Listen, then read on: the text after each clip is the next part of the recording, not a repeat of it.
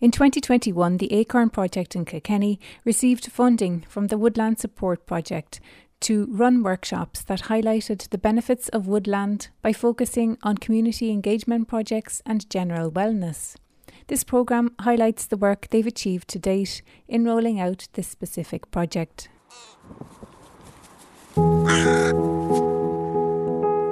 Anybody who gets out in nature, when they're out in it, they really value it and appreciate it and feel the benefits and the well-being. So I think that's something that individuals will agree on, that nature is something that we want to restore. And then it's kind of about then starting to ask some questions in how that can translate into our systems, our systems for food and our systems for business and economy, and how we can bring nature into those systems and be part of it, or how we can design those systems to help nature instead of maybe destroying nature and damaging nature.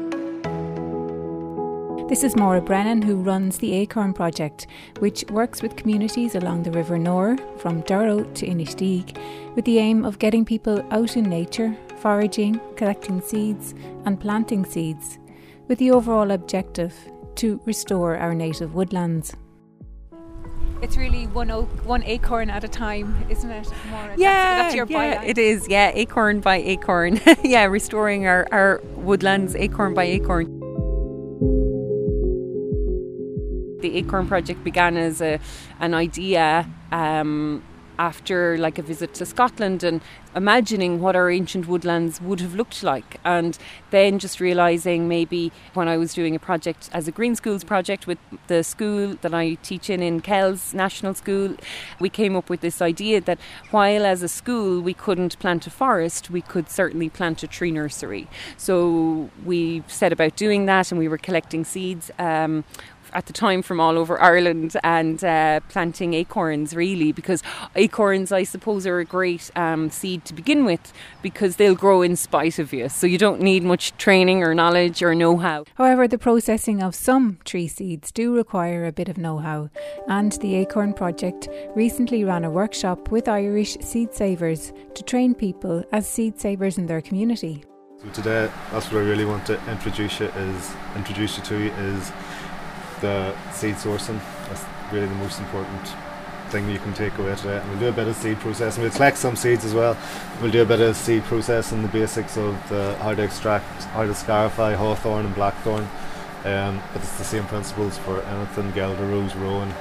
They're all similar, same process. So we'll get to do a bit of that as well. This is Jeremy Turkington, Orchard Manager at Irish Seed Savers, who's taking the group through their paces. There's quite a bit of blackthorn in these hedges as well. So I'd say today that we learn how to process that and the blackthorn. And it's the same process for rowan. If you want a lot of rowan berries, I've a lot of rowan berries. We do rowan as well. Yeah. It's interesting to look. It's a much finer seed. Okay. So you just have to be a bit more careful when you're doing extraction. One of the things that we really want to achieve through our project with Irish Seed Savers is that we create a community of skilled people, so that there is a team of people who can save seed, and that we will then have that seed as a resource. So through the training events, I think our next one now next week I'm really excited about. It's we're going to be processing crabapple seeds. So we've been collecting crab apples back in autumn, from heritage hedgerows across Kilkenny, and then when those saplings are mature, we then will have trees that are ready to go into the land. And so we'd be hoping to start working with landowners and farmers who would like to find ways to integrate trees and more biodiversity in hedgerows into their farming.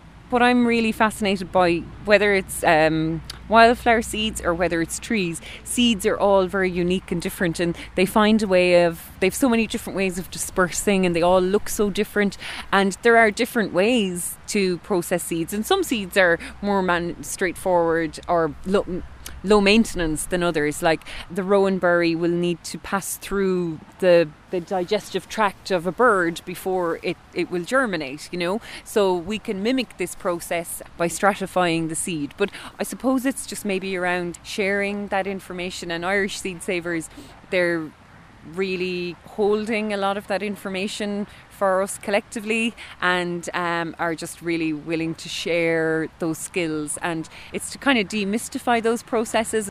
I'm really interested in kind of training in action, where we're out there saving seed and learning how to do it by doing it. We have maybe 30 people across the county who come out saving seed with us.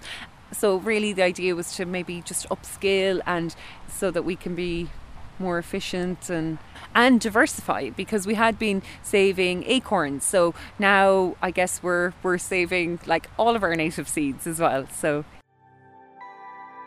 we take this and swirl it around. There we go. There's some bushel bracket. Yeah. And like squirt like that.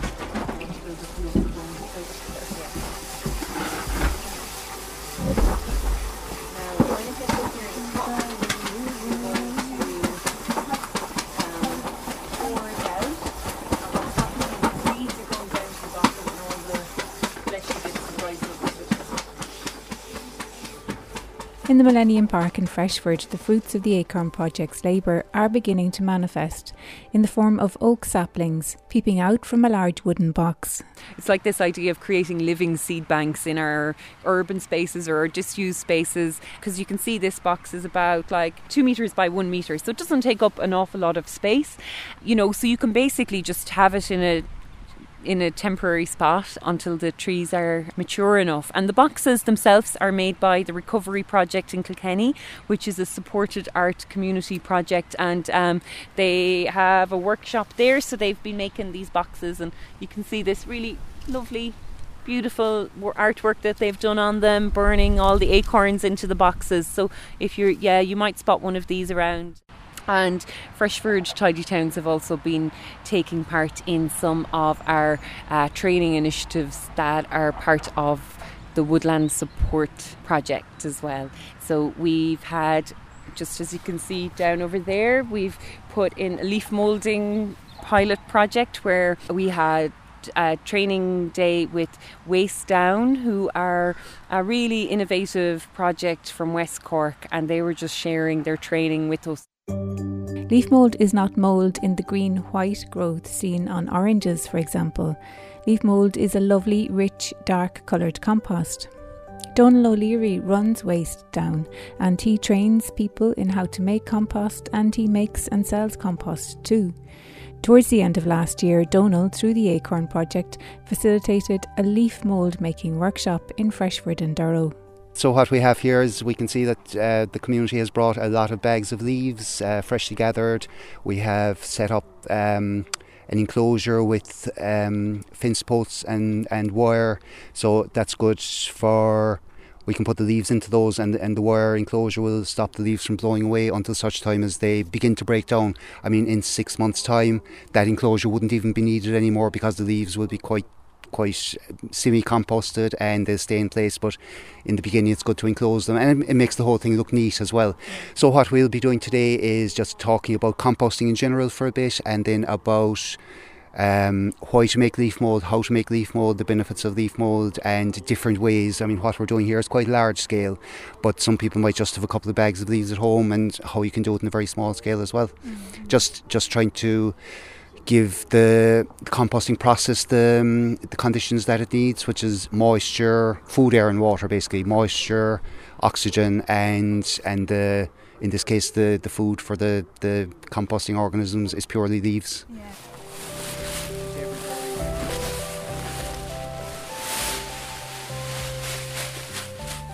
Leaves are so important for wildlife. Like, I would always urge people, don't gather up all the leaves, you know, don't be obsessed with making the place tidy, because leaves are such an important resource for wildlife, for food, for camouflage, for habitat and hibernation areas during the winter. But when people are gathering their leaves, you know, in places that they must be gathered for safety or for cleanliness or whatever, or for cleaning out the drains, then making leaf mould is a very easy way of making a really nice compost from them. Yeah. It's not a very high nutrient compost, which makes it very good for some things like propagating seeds of any kind or using it in a potting mix. And the texture of leaf mould makes it really good for plants as well. It's very fluffy, very friable, and it's really good for plants to be able to produce roots. They can really root well in a medium like that. It's slightly acidic. Just from the nature of it. It goes through a fungal process. That's a bit technical now. Some composting processes are more bacterially dominated, some are more fungal, and the more fungally dominated ones tend to be slightly acidic. So for kind of lime-loving plants, you might need to add a bit of lime, but otherwise it's absolutely fine. It's really good as well. It helps to retain moisture, so it's really good, for example, in polytunnels where drying out of the soil can be a problem. You can see here the leaf mould that we've got in this tree nursery box here, and it's kind of that idea of circular economy where they're taking things that would otherwise become waste and redistributing it back into that cycle. So we've created a leaf mould station here from the leaves that we collected from the car park. We've left all the leaves here that are naturally falling on the floor in the park, but gathered the ones from that would be just taken away maybe by the council or swept up, and we've created a leaf mould bay. So in about 2 years what we will have is just the same as what we've got here in this box, this really lovely, great quality leaf mould. Making leaf mould and gathering seeds and foraging are all ways through which the Acorn Project works to facilitate a deeper connection with nature. Forest School is another means of exploring nature in the woods with young children. So Forest School, it's lots of things, but it's basically bringing children out into nature for play-based experiential experiences. And I suppose maybe like a generation ago it was much easier to be outdoors and to access wild space, and you know, you might leave your house in the morning and be outside for the day, but I guess in modern living children don't necessarily have that access to outdoor play and being out in nature. So in Forest School we're learning how to use tools, we're cooking on the fire, we're learning about plants, we're learning about the other than human world and all the different mammals and animals, and first and foremost it's just such a benefit to the children, you know, and to their growth. But really in them building a relationship with nature early on, they are becoming nature guardians from an earlier age and looking at a different type of relationship with nature. So they're just learning like how to ID trees and what we might have used those woods for in the past, and we like teach a lot about our culture through learning old skills. So it could be anything from how to create fibre from nettles and make some string, or you could be using like hazel to build poles with. Like our teenage group this year built a yurt from poles, so that was really exciting. So they're really just learning traditional skills, and it's kind of trying to reawaken and re-enliven those skills so that they're living.